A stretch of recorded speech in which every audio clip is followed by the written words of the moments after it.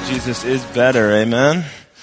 Amen. All right. Well, my name is Chris, one of the pastors here at Bethany. I want to welcome you all this morning. Thanks for being with us this morning. Thanks for joining us. I'm excited. If you're a guest with us, if this is your first time, thanks for being brave enough to come in here and join us. I got to tell you, you guys are great. I mean, I just want you to know that. You guys are great. I was just sitting here during worship, taking this in and just understanding that together, collectively, we are lifting our voices to praise the God of the universe, the God that created each one of us, that made us unique, that made us individuals, but then also called us together as a body to worship Him. So it's a great experience. Thanks for allowing me to be a part of it. And I pray that God does that the center of attention this morning would not be on me as I speak.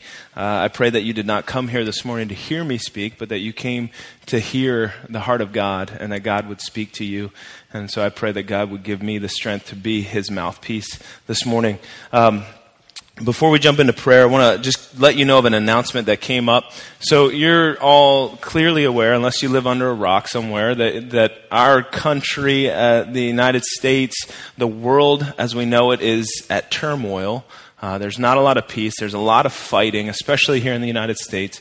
There seems to have been an upheaval of racial tension, which I haven't seen in my lifetime. But clearly was around in the 50s and 60s. There's a lot of tension, hatred, anger coming out. And so one of the things that one of the elders approached me this week and said, hey, I viewed this video series. I think this would really be helpful for our people to see this. So you know that we've taken a break from our adult education classes, Sunday school, which should usually be happening right now. We've taken a break from that. Well, he asked, hey, can I just do 2 weeks? Can I have 2 weeks? The elders agreed, said, yeah, this is a good idea that the body should see this if they want to. So what we're going to be doing is July 31st. You can write this down if you want. We didn't have a slide because it came in too late. We'll have it next week for you. It'll be in the bulletin. It's not in there this week. So if you're looking, it's not there. But July 31st, August 7th, we will have this class right below us. Our elder, Gerald Graham, is going to lead it. It is on oneness, and it's done by Tony Evans. If you know who Tony Evans is, he's an amazing pastor down in Texas. I viewed the first of the sessions just to see what it was like, get a feel for it. It is really great, solid teaching, talking about unity in the body. Not just in racial tension, he brings that up, but also unity in the body. So if you're interested in that, I think it would be beneficial for you. Again, it'll be second service, July 31st and August 7th. He also said, I know that the youth at this time, they don't have Sunday school. He said this would be a great series for them to be a part of as well. So junior hires, high schoolers, this would be great if you want as a family, you want to take this in, that would be good. So let's just jump into prayer here as we jump into the message and ask God, invite God to be a part of what we're doing here this morning. Father, we come together for the purpose of worshiping you. I thank you that we can, in the United States of America to this day, collectively come together, that we can sing these praise songs, that we can worship your name, that we can pray to your name, that we can read your word, God, without the fear of persecution. Father, I don't know how long we have, how many days we have of that yet, but Lord, I thank you for the blessing of it. I pray your protection over us, over this nation, over the men and women that wear the uniform that protect this country. Lord, I pray for them. I pray that you would bless them and keep them and make your face to shine upon them. Father, I pray for our leaders in this country. Lord, will you bring healing as we hurt? May we look to you. Father, we pray for the nation of France. We pray for those that lost loved ones this past week in a terrible act of terrorism there. Lord, I just pray that you would, again, bring healing and peace in a time of turmoil. And Lord, this morning as we dig into your word, will you teach us through it? In Jesus' name, amen. All right, so I want to start my message this morning by asking you a rhetorical question. So you don't have to, rhetorical for those of you who don't know, you don't have to respond to this. But how many of you have ever felt tired? That's the exact same response the first service gave. They all laughed like, well, of course. How many of you in life have ever felt like giving up? You've ever been in something that you were doing, whether it be a job, whether it be in life itself, you just got, and when I talk about tired, most of us think about sleep, All right? And I know that some of you feel tired, like sleepy, because I'm only like up here for the last 2 minutes, and I can see some of you already are yawning. You're already getting tired. So I'll try to keep you awake. I'll try. But I'm talking about, when I say tired, I'm talking about you just get tired. You're exhausted from the fight. You're exhausted from whatever season of life it is that you're in. You're tired. And so I want to talk about this idea of being tired, but more so on the end of the endurance that it takes to get through this life. So 2 words for you this morning. You can write these down if you like. The first word is endurance. We're going to talk about endurance and what it means to endure, what it looks like. What is endurance? And then the second is encouragement. And I would tell you that the inevitability of the one, the need for endurance, the fact that life is difficult and we need to endure, should lead us to the second one, encouragement. Because all of us understand that life is hard. So because we understand that, it should lead us to encourage one another, similar to the way we encourage our kids. We encourage our kids to walk, to eat, to do different things. As they're experiencing new things, we're encouraging them. Why? Because we understand how difficult it is to do those things, and so we're teaching them, we're training them. And for some reason, when we grow up and we become adults, we're far less patient with one another because we have this expectations that you should know how to do this thing called life. So I was thinking through this week about endurance and what endurance is. Well, endurance, as I looked it up, is the ability to go through something difficult, something that causes pain without giving up. So it's the ability to get through something difficult without giving up. I was thinking of some things that take endurance. So school is one of the things that came to my mind. As your kids go through school, or if you're a young one now and you're in school currently, just to get through 1 year, it takes some endurance. Especially if you have a teacher you don't like, it takes endurance to get through that year. But on a broader sense, you think about graduating high school, graduating from college, that took endurance. If any of you have done that, you know that it took endurance to get from the beginning to get to the end and finish well. That's why we celebrate those things, right? That's why we have graduation parties. That's why people come and eat cake at your house and bring you gifts when you graduate, because you've endured, you've accomplished something. There are other things in life that take endurance, many things in life. I was just talking to someone last week about band camp. Going through band camp for a week takes endurance. If you are an athlete, sports, the season that you're in takes endurance. I was thinking about this past week, Tim Duncan, who, if you don't know him, he played in the NBA, 19 years, wonderful career, great player. 19 years in the NBA, that took endurance. I'm sure that Tim Duncan has difficulty getting out of bed in the morning because of his 19 seasons in the NBA. I'm sure that his knees hurt. Some of us in this room haven't done that, and we still have difficulty getting out of bed because our knees hurt. So that takes endurance. Raising children, right? It's not a sprint, it's a marathon when you're raising children.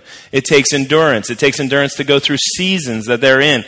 The 2-year-old season, the 4 or 5-year-old season, the junior high season, right? It takes endurance to get to the end. Work. Some of you have spent 20 plus years in the same occupation, doing the same thing. It takes endurance to get to the end of that race. Anytime you do something that there's an element of difficulty in, right? There's an element of difficulty and there's some pain, it requires endurance or perseverance. There's an old saying that says, if it was easy, everyone would do it. If it were easy, everyone would do it. Aaron and I, just this past week, July 14th was our anniversary, 15 years. 15 years. I would say we've endured the last 15 years. Now, you might look at me and say, well, that's a terrible way, Chris, to talk about your marriage, that you've endured, right? Like, that it's terrible. Well, I would say we've endured it with joy, but there has been pain along the way. There's been some difficult times. Any of you that have been married for any length of time, you understand that there's some stretching that goes on. And remember what I said a couple weeks ago, that there's a difference between hurt and pain, right? A lot of people get gym memberships, right? They get gym memberships and they go to the gym for a couple weeks and then they stop going. Why do they stop going? Because it's hard. I never knew this. I was talking to somebody who has a membership to Planet Fitness, and I was like, well, how do they keep a $10, how does it cost $10 to get a Planet Fitness gym membership? The reason is Because so many of you have them and you don't go. So they're taking $10 a month from people who aren't using their gym. See? It's brilliant. But if you want to get strong, if you would endure through the pain of that, there would be joy on the other side. You would feel healthy. And I would say in marriage, you go through some stretching, hard times, but it should lead to joy. I think of the words in a couple of chapters ahead of us here in Hebrews, where it says, "For the joy that was set before him, Jesus endured the cross." He went through something hard so that it could bring about a great reward, perseverance, endurance. So, following Jesus, being a follower of Jesus, when you signed up and you said, "I believe that Jesus is the Son of God. I put my faith in him. I want to follow him. I want to be a Christian." From that moment forward, it's going to take endurance. It's not going to be easy. Jesus didn't say it would be easy, but what he did promise you is that he would go with you through it. So this is kind of our big thought for the morning. The final victory is for the one who endures. You get to the end of our passage, you're going to see this. The final victory is for the one who endures. We need to endure to the end. When you start this journey with Jesus, there's no going back. It says that you are a new creation. The old is gone, the new has come. There is no going back. When you start with Jesus, right, you become adopted into his family, there's no going back. You have to endure.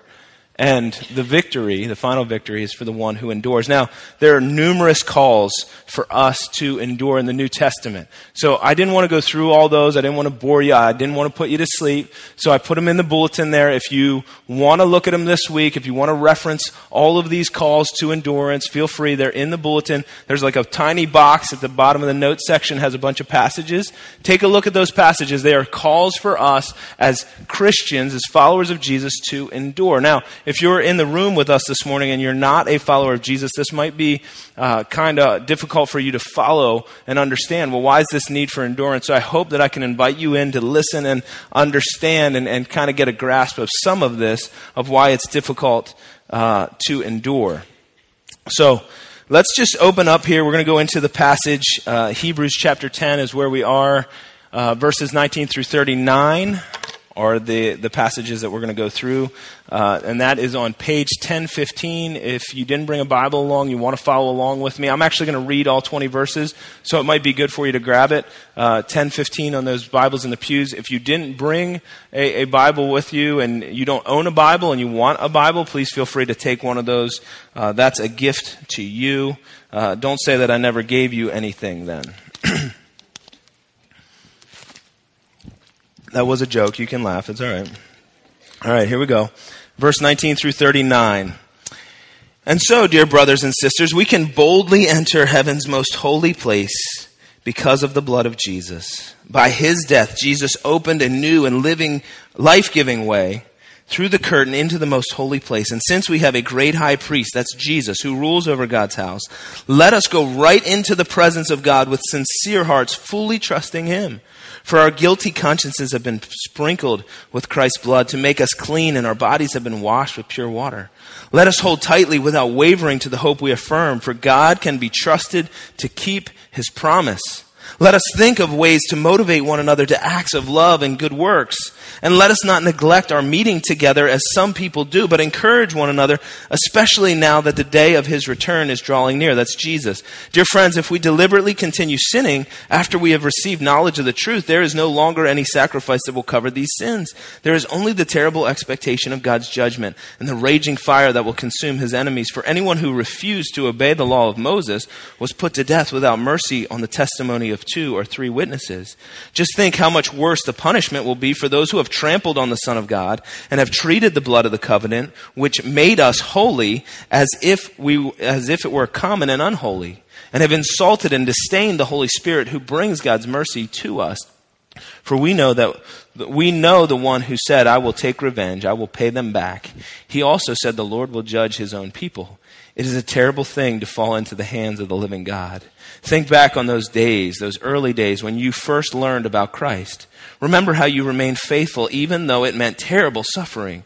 Sometimes you were exposed to public ridicule and were beaten, and sometimes you helped others who were suffering the same things. You suffered along with those who were thrown into jail, and when all you owned was taken from you, you accepted it with joy. You knew there were better things waiting for you that will last forever. So do not throw away this confident trust in the Lord. Remember the great reward it brings you. Patient endurance is what you need now, so that you will continue to do God's will. Then you will receive all that he has promised. For in just a little while the coming one will come and not delay, and my righteous ones will live by faith, but I will take no pleasure in anyone who turns away.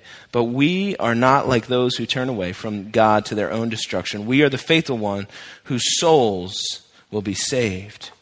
So look here, we'll go through this somewhat line by line. We have to skip over some of it, but you look at verse 19. This reiterates or emphasizes the point that we've been making through this whole book. And so this is so important. I don't want to just skip over it, but it is review, because in this book, the author in Hebrews has continually writes that it is by the blood of Jesus that you are made right. Look at this. Dear brothers and sisters, we can boldly enter heaven's most holy place because of what? Because of our good works? Because of the things we've done? No. Because of the blood of Jesus. It's because of the blood of Jesus. By his death, Jesus opened a new and life-giving way through the curtain into the most holy place. So it's because of Jesus. So this is review, but Jesus' death is the sacrifice that makes me right with God. It was the blood that Jesus shed on the cross that makes me right with God. And now because of this blood, because he shed his blood, I can place my faith in him and I can enter in to the most holy place. In verse 21, and since we have a great high priest, that's Jesus, who rules God's house, let us go right in. Let us go right into the presence of God with sincere hearts, fully trusting him. Not fully trusting ourselves, fully trusting him. Verse 22, our guilty consciences have been sprinkled with Christ's blood to make us clean, and our bodies have been washed with pure water. I would remind you of Hebrews chapter 4. The author makes similar points, says it a little different way, same idea. Let us go with complete trust. Not partial trust, not kind of thinking, I think it's okay. Complete trust, full confidence. We enter into the throne room of grace, God's holy place, with full confidence. How many of us feel in that spot this morning?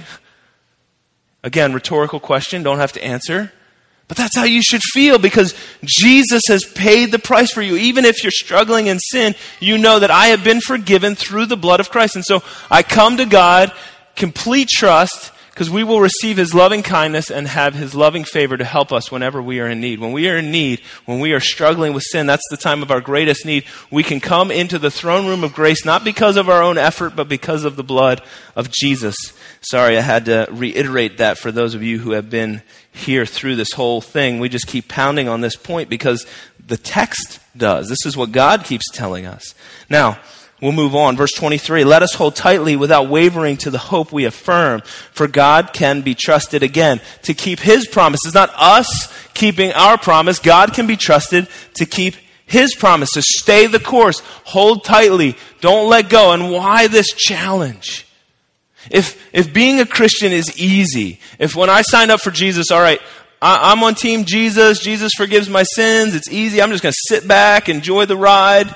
If it were easy, there would be no reason to call for us to hold tightly to our faith. But it's not easy. Life is difficult. Life is hard.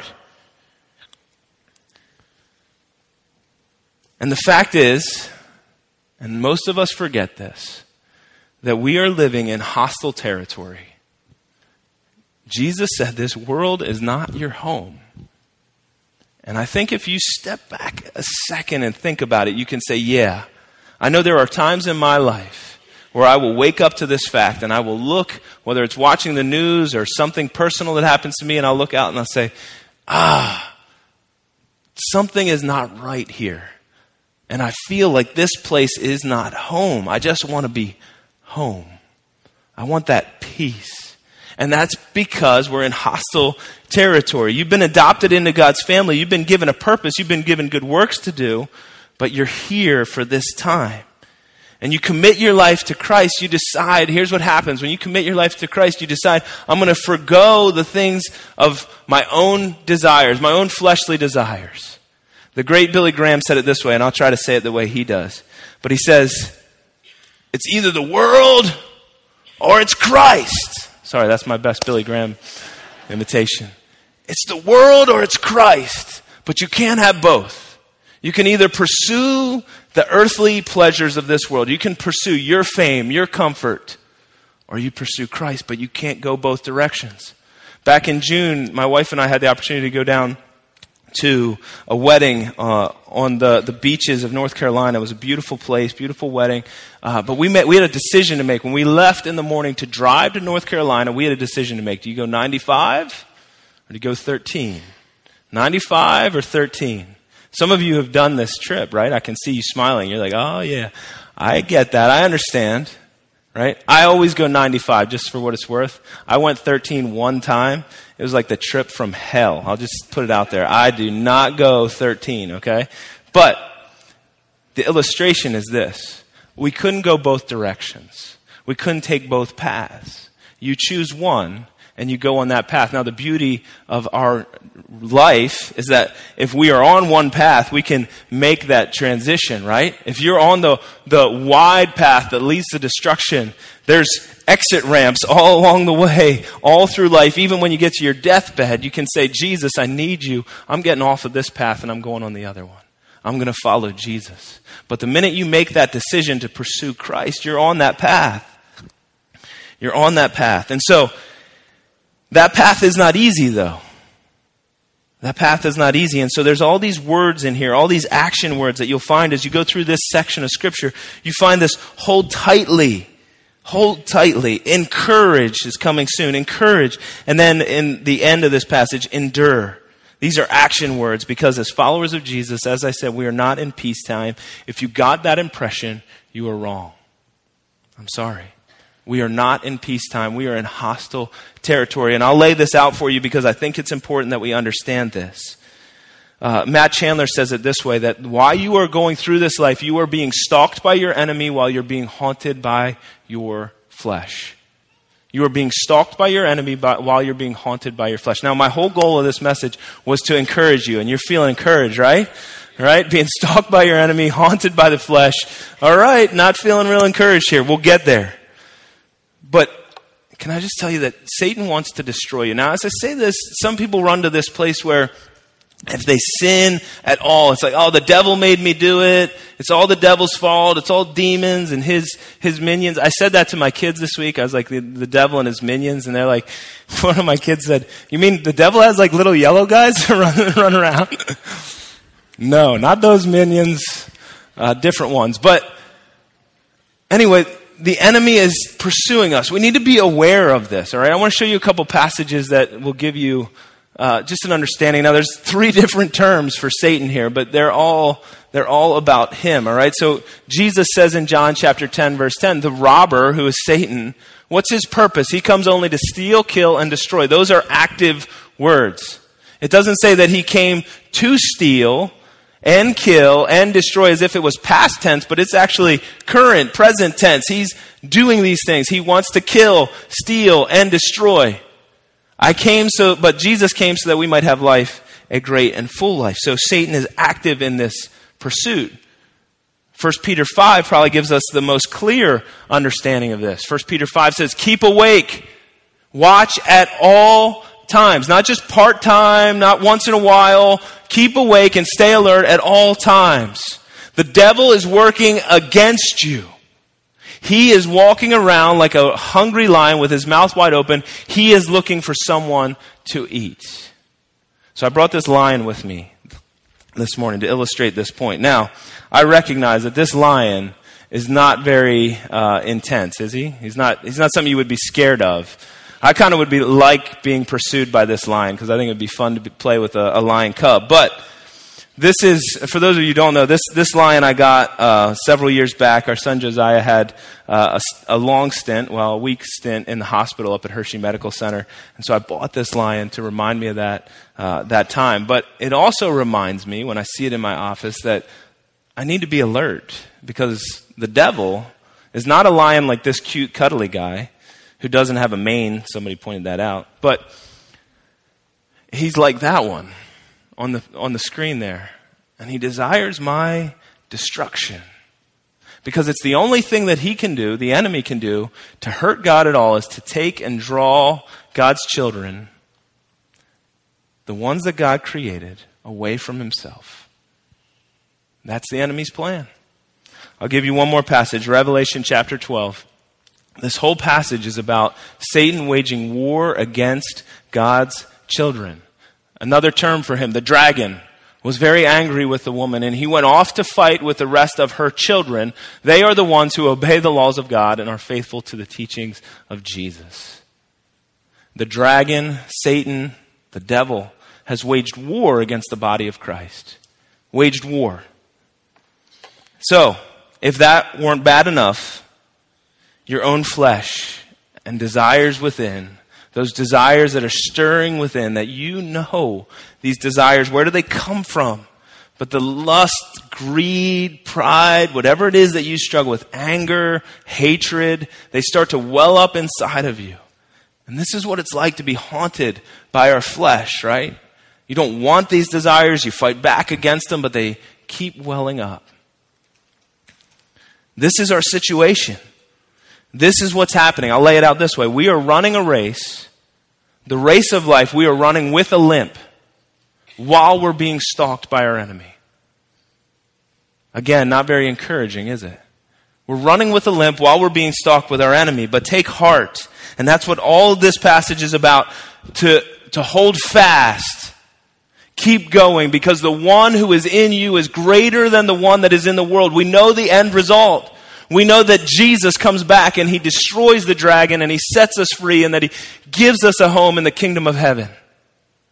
We know the story. We know the end. So hold fast. Things will be difficult here on earth. Things are going to be hard. Relationships are going to be broken. Stuff is going to break. Things are not going to go the way you think they should all the time. But hold fast to your faith. Keep going. Don't stop. Keep chasing Jesus. Because it takes endurance. Come into verse 24 with me. Let us think of ways that we should motivate or can motivate one another to acts of love and good deeds. And why did I lay all that out about the enemy and our flesh and all of that? It's because each and every one of you in this room know to some extent what it is to live life. You know how hard it is. And because of that fact, the author here knows that as well. Look, let us think of ways to motivate one another to acts of love and good deeds. We can't throw stones at each other. We can't hurt each other. In another place, Paul says, stop biting one another or you're going to devour each other. Life is difficult for every single one of us, and because we understand that, we should be encouraging one another because we need to endure to the end. We need to make it to the end, so we got to encourage one another. And I love what the author says here. Think of new ways. Think of new ways to motivate one another to acts of love and good deeds. This, for the creative mind, this should be exciting. I want to make an invitation here to those of you who have the gift of encouragement.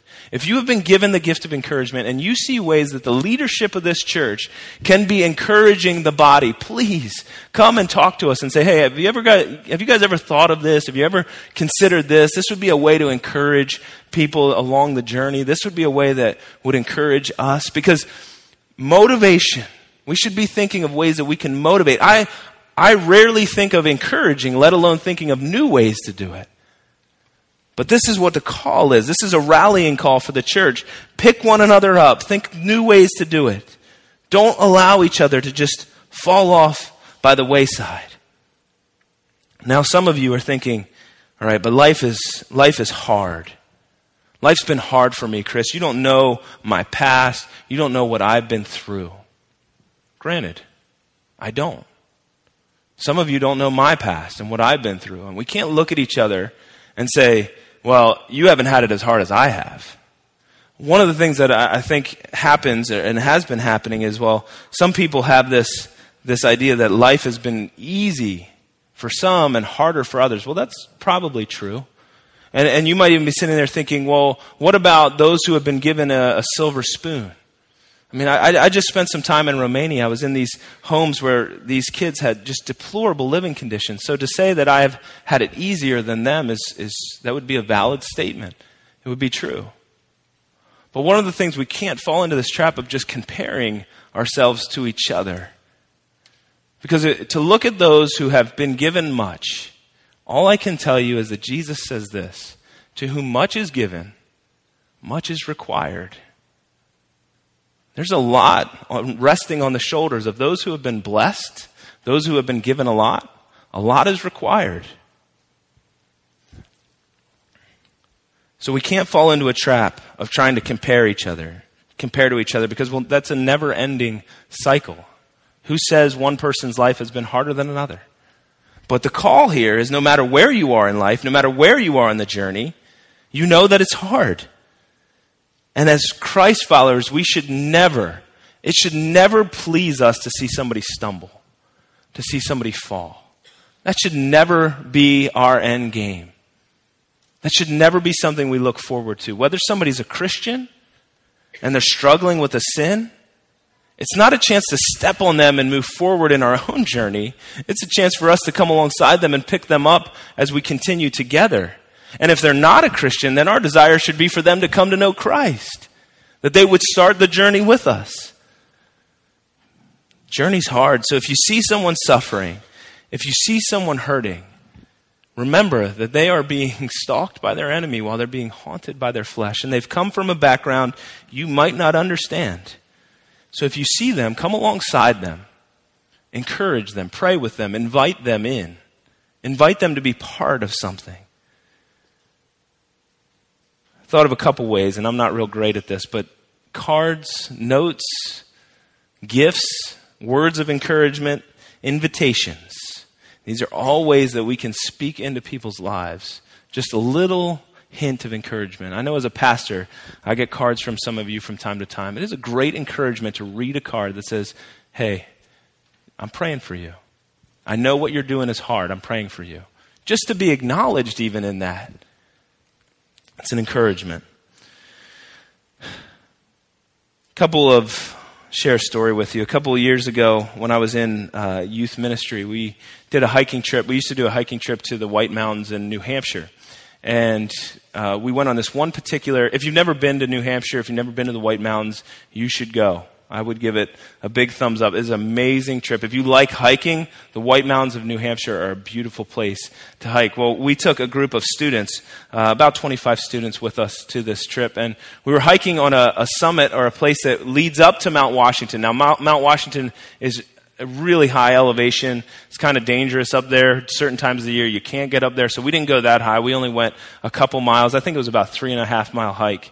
And we had kids with us, students that were amazingly, they were athletic. They could run this thing so much quicker than I could. They were just in shape and ready to go. And then we had kids with us who had knee injuries. We had kids that had asthma, and it took a long time for them to make this journey. And one of the points that the leaders tried to make was, listen, we're going to make this journey together. So what we're going to do is, if you've ever been part of this, part of a hike like this or a team like this where you're going in a direction, the kids that were athletic, they wanted to bust out and get up to the top of the mountain as quick as they could. And the other ones who were far behind knew that they had no chance to keep up. But what we did was we had some of the kids that were more athletic actually stay back and encourage those to come along. One of the things I found on that trip was that you get to a rest spot, like we would make them stop like every quarter mile or so just so that we could all catch up and be a team. You get to a rest spot, the guys that are there first, the guys or the gals that are there first, they've been waiting for like 5 to 10 minutes until the group from behind gets there. And the second that group gets there, they're like, all right, let's go, ready to go. And the people who needed the most rest, the people who need the rest the most, they're like, I just got here. Like, I'm not ready to go. You need to sit down for a second. Just hold on. So it was all we could do to just keep some of those kids reined in. But I thought about this in our journey in life. What happens when one of us stumbles into sin? What happens when one of us falls into a bad habit that leads to sin? We get into a bad relationship. We struggle with something. I'm afraid our tendency as the body of Christ at times can be to create distance. They're doing something that I don't like, and so I'm going to separate myself from them. I'm going to create distance from them. And I would say, if you're in a relationship that is is a long-term relationship and this person's been hurtful for you, I just want to give this freedom to you. There may come a time where you need to create distance for health reasons, all right? For your own emotional, physical health. There may be a time that you need to create distance. But for the most part, our response should not be to run, but actually to move towards that person and help them along. All right? That's what the scripture calls us to, not to run from them, but to actually help them along. Galatians chapter 6, I would offer to you. Christian brothers, sisters, if a person is found doing some sin, you who are stronger Christians should lead that one back into the right way. So it doesn't say run away from them. It says lead them back. Do not be proud as you do it, though. Watch yourselves, because you may also be tempted. And in Galatians 6:2, it actually says that we should do it gently and humbly. So we should understand that what they're going through and gently and humbly try to lead them back. I'll share a story with you. I'll brag on my wife for a second. Many years ago, when we were in high school, my wife had a friend, a very close friend. I was friends with her as well. She was actually in our wedding when we got married. And outstanding young lady. She knew the Lord. Now, she came from a difficult background, and this background would play into her story. And she never was able, I don't think she would have been able to put voice to this back in that day, but it came to play out in her life. So her father left their family when she was fairly young, and it caused a lot of hurt and scars, as you can imagine. If you've gone through that, if you've had a parent that's walked out on you, you would understand this far better than I do. But through high school, she was always a solid girl, church every Sunday, hanging out with the youth group, a main part of that. And she got into college, and college started, and she started to make some poor decisions, specifically in relationships. And some of these things that she was feeling that she didn't even, I don't know that she could have even put voice to, but started to lead her down this path. And I watched my wife through this time. As a friend, I watched my wife cry for her. I watched her pray for her. And I watched her continually invite her into our lives. I remember at one point it had gotten really bad. She was in a relationship with a guy that was much older than her. It was a really bad situation. And she had invited us over to their house. And we went over there, and I will tell you, it was probably the worst 2 hours of my life. Maybe not, that's probably an exaggeration, because I've had some pretty bad physical experiences. But emotionally anyway, I mean, I can't overstate the fact that I just wanted to leave this place because I did not like this guy.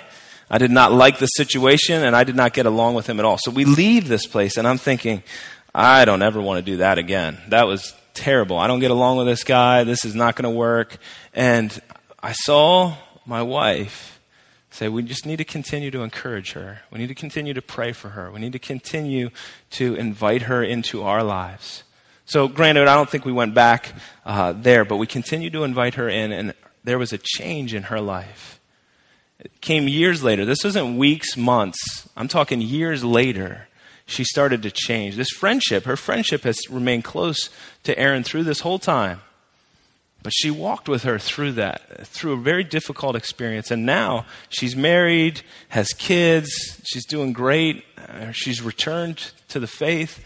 I mean, it's an amazing story, but I watched and learned firsthand how you gently, humbly walk with somebody through an experience rather than walking away from them. And I say this because life is hard. Life is difficult. We as a body of Christ should be doing what this passage tells us to do. Encourage one another. As long as it's called today, we should be encouraging one another. One of the things I thought about as I was getting this ready was there's a troubling pattern that I see happen within the church, and maybe you can relate to this, but there are times where I've been in prayer meetings or meetings where people ask for prayer requests. And one of the things that I experience, and I've done this myself, I'll be honest with you, don't hear me removing myself from this, okay, because I would be a part of this. But there are times when we do prayer requests, and I always hear people pray for physical ailments, physical stuff. You know, if something hurts, you're concerned about something medically, you pray about it. And I'm not saying we shouldn't do that. Then we pray for our families. We're concerned about our families, those around us. We pray for those things. But how often is it that when we're in a prayer meeting that we'll actually open up and share the deep, dark things of our heart, the emotional struggles that we might be having, the stuff that's really core in there that we know, that maybe our spouse knows or maybe our best friend knows, but we're not willing to share it. And I think we as a church need to step back a second and say, well, why is that, all right? We kind of understand that. There's this kind of this understanding, but why is it that happens? Well, my fear is because we as the church are not doing a good job of handling that information. Too many people have been hurt by that information. They've shared something emotional, something deep, and they've gotten hurt. And so that I'm not doing it again. I'm not going there. And so we were in this staff meeting just a couple weeks ago, and Adam says, we're going to do something different. We're going to change this up, and we're just going to share prayer requests around the table. Luckily, I was at the end, so I had time to think about this. Have you ever been there? You're like, man, I'm just glad I'm the last person. And so the prayer requests are going around. I wasn't doing a great job of listening to their prayer requests because I was too busy thinking through my own head. What do I want to share? What do I want to say? And there were things that I could talk about, but the Lord just kept pressing in my heart, just share where you're at. And I had been going through a kind of a darker season in my life. When I say dark season, I hesitate to say depressed because I've walked with people who suffer from depression, and that's really dark. If that's you, if you're in that place of you've experienced depression, my heart goes out to you because I've seen that, but I haven't experienced it myself. But I was just in a season where I felt blue. I didn't feel confident in who I was. I didn't feel confident in what I was called to do. I was just questioning myself. And so it got to me, and I just felt this, all right, I need to share that. So I shared it, and I expressed it.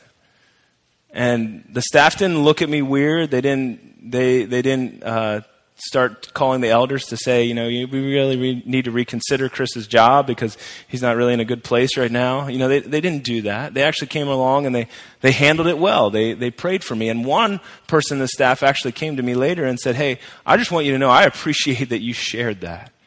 Thanks for doing that, because it says that you're being real about where you're at. You're not trying to play a game or trying to hide. But I trusted the staff with that, and they handled it well. So my encouragement to us is, as we get around brothers and sisters in Christ, we need to handle those things well so that it invites people to share it. Because here's the honest truth, church. Here's the honest truth. As you go through life, you are going to hit seasons in your journey where you are sick physically, where you're depressed or down. You don't feel confident in who you are. You're going to hit seasons where life is upside down, or you've overextended yourself. You've taken on too much. You're stressed out. You're going to hit those seasons. And we love to give ourselves a lot of grace in those seasons, but we hesitate to give the same grace to others who are in those seasons themselves. So we need to be encouraging one another, because life is full of ebbs and flows, right? Life is full of those valleys and the mountaintops and all points in between. So some of you are wondering why I have these shoes behind me. And the reason I brought these shoes is because I just bought these at Adidas and I wanted to show them off to you. So I wanted you to see them. No, that's not really the reason I brought them. That would be pretty messed up. So someone was kind enough to help Aaron and I out. They wanted to give us a gift, and they're actually sending us in September. We're going to Israel, and we are going to be touring Israel. But not when I say touring Israel, we're not touring in a bus. All right, we are touring with our feet. This trip that we're going on is 14, 15 days. It'll probably be 12 to 13 days of hiking. And the conditions over there are less than favorable where we're going to hike. And we'll probably hike 6 to 12 miles a day is what we've been told. So we need to prepare ourselves. They also told us to go out and buy really good hiking shoes and to break them in ahead of time, because tennis shoes and flip-flops won't work. I thought Jesus wore sandals when he was there. Worked for him. Why can't I wear sandals?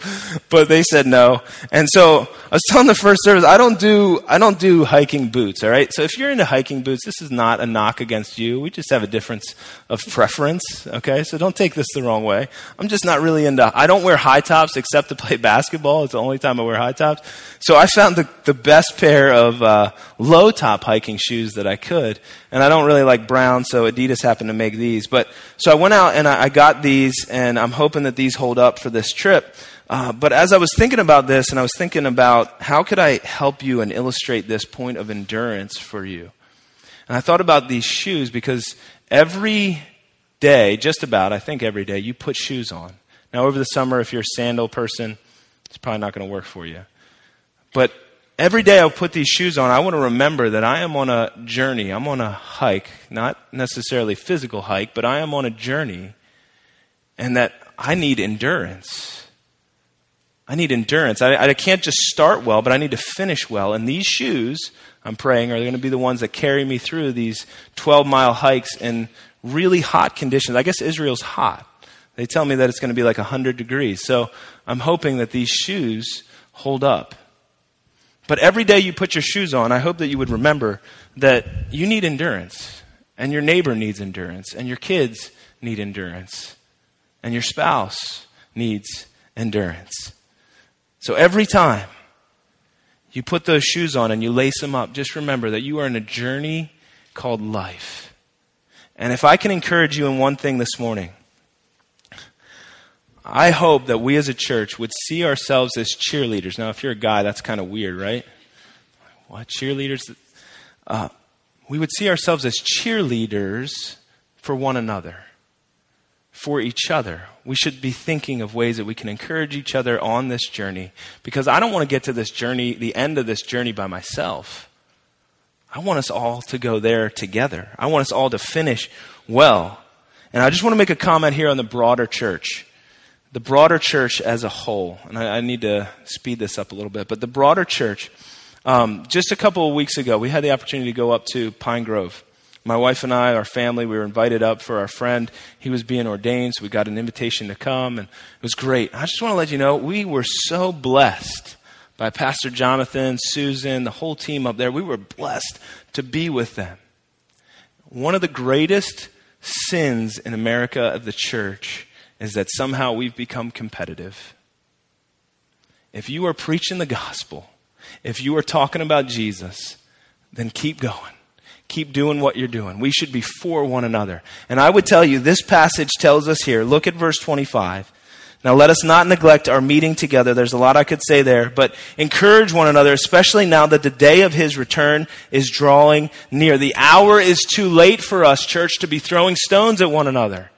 It's too late. We don't have time for this. Jesus said, right? He said there will be wars and rumors of wars and all of these things that are happening. You just look, turn on the news any given day. You're going to see all these things that Jesus was talking about. I'm not telling you Jesus is coming back tomorrow or today or next week. I don't know.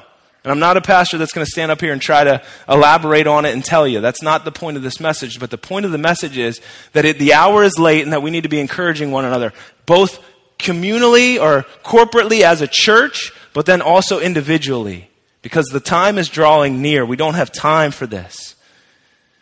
And we can't neglect gathering together, because when we gather together, we're reminded corporately that we are part of something that is bigger than ourselves. When I see all of you here this morning, you're all lifting up the name of Jesus. You're all praising Jesus. Corporately, this is bigger than me. God's kingdom is bigger than any one of us. We get to worship together. That's what joining together. When we neglect coming together, when we neglect worshiping together, we are forgetting that this is a corporate journey, that we do this together and we weren't called to do it by ourselves. And so often we think that it's just about us. Now let me finish up here. I want to jump into the second half of this passage. Some of you want me to, I'm sure, comment on verses 26 and get into some of that, and I don't have time. But I would just say this. If you are a follower of Jesus, you need to be continually chasing after him. Ask yourself the question, am I pursuing him or am I pursuing something else?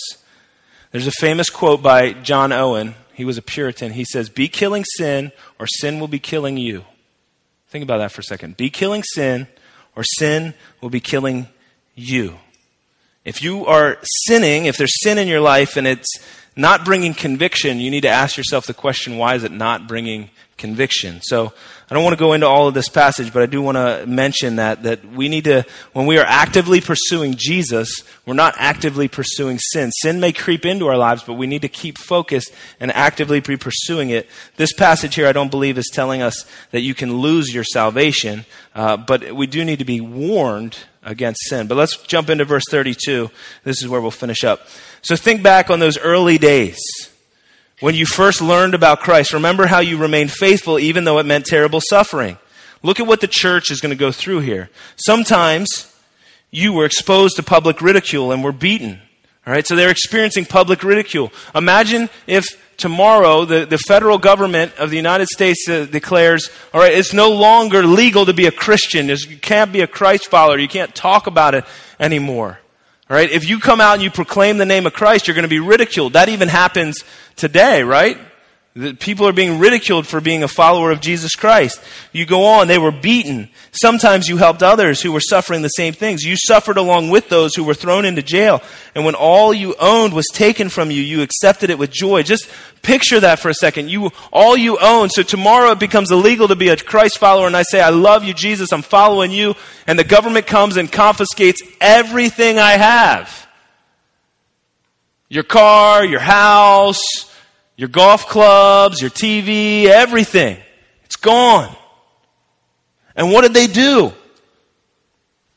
They accepted it with joy. How many of us, if the government comes tomorrow and takes your stuff and you're thrown in jail, you're going to be like, all right, I'm excited about that. I'm doing that with joy.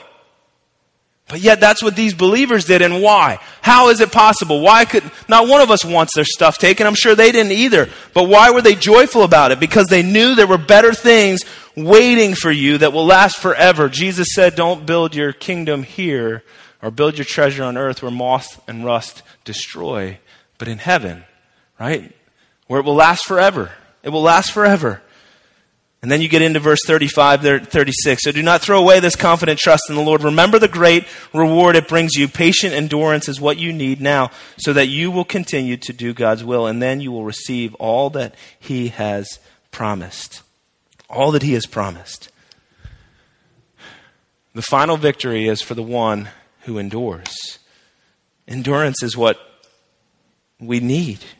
We need to continue to be patient with one another, to continue to keep our eyes fixed on Jesus, to continue to look forward and not back. Endurance is what we need. Jump down to verse 39. But we are not like those who turn away from God to their own destruction. We are the faithful ones whose souls will be saved. Church, I just want to encourage you. Keep going. Keep fighting. Keep enduring for the sake of the gospel, because it is worth it. The kingdom of God and life spent with Him is worth it. Let's pray. Father, I give you great thanks for your grace, your mercy, your love, your kindness. Father, I pray that you would help us to be cheerleaders for one another, that you would help us to encourage one another, that we would realize that we don't run this race alone, but we run it together. Father, will you give us the endurance that is needed to finish well? Lord, I pray that you would go with every person from this place. And Lord, that they would sense your presence, that they would feel your calling, they would experience your forgiveness, and that they would run the race well. I pray this in Jesus' holy name. Amen.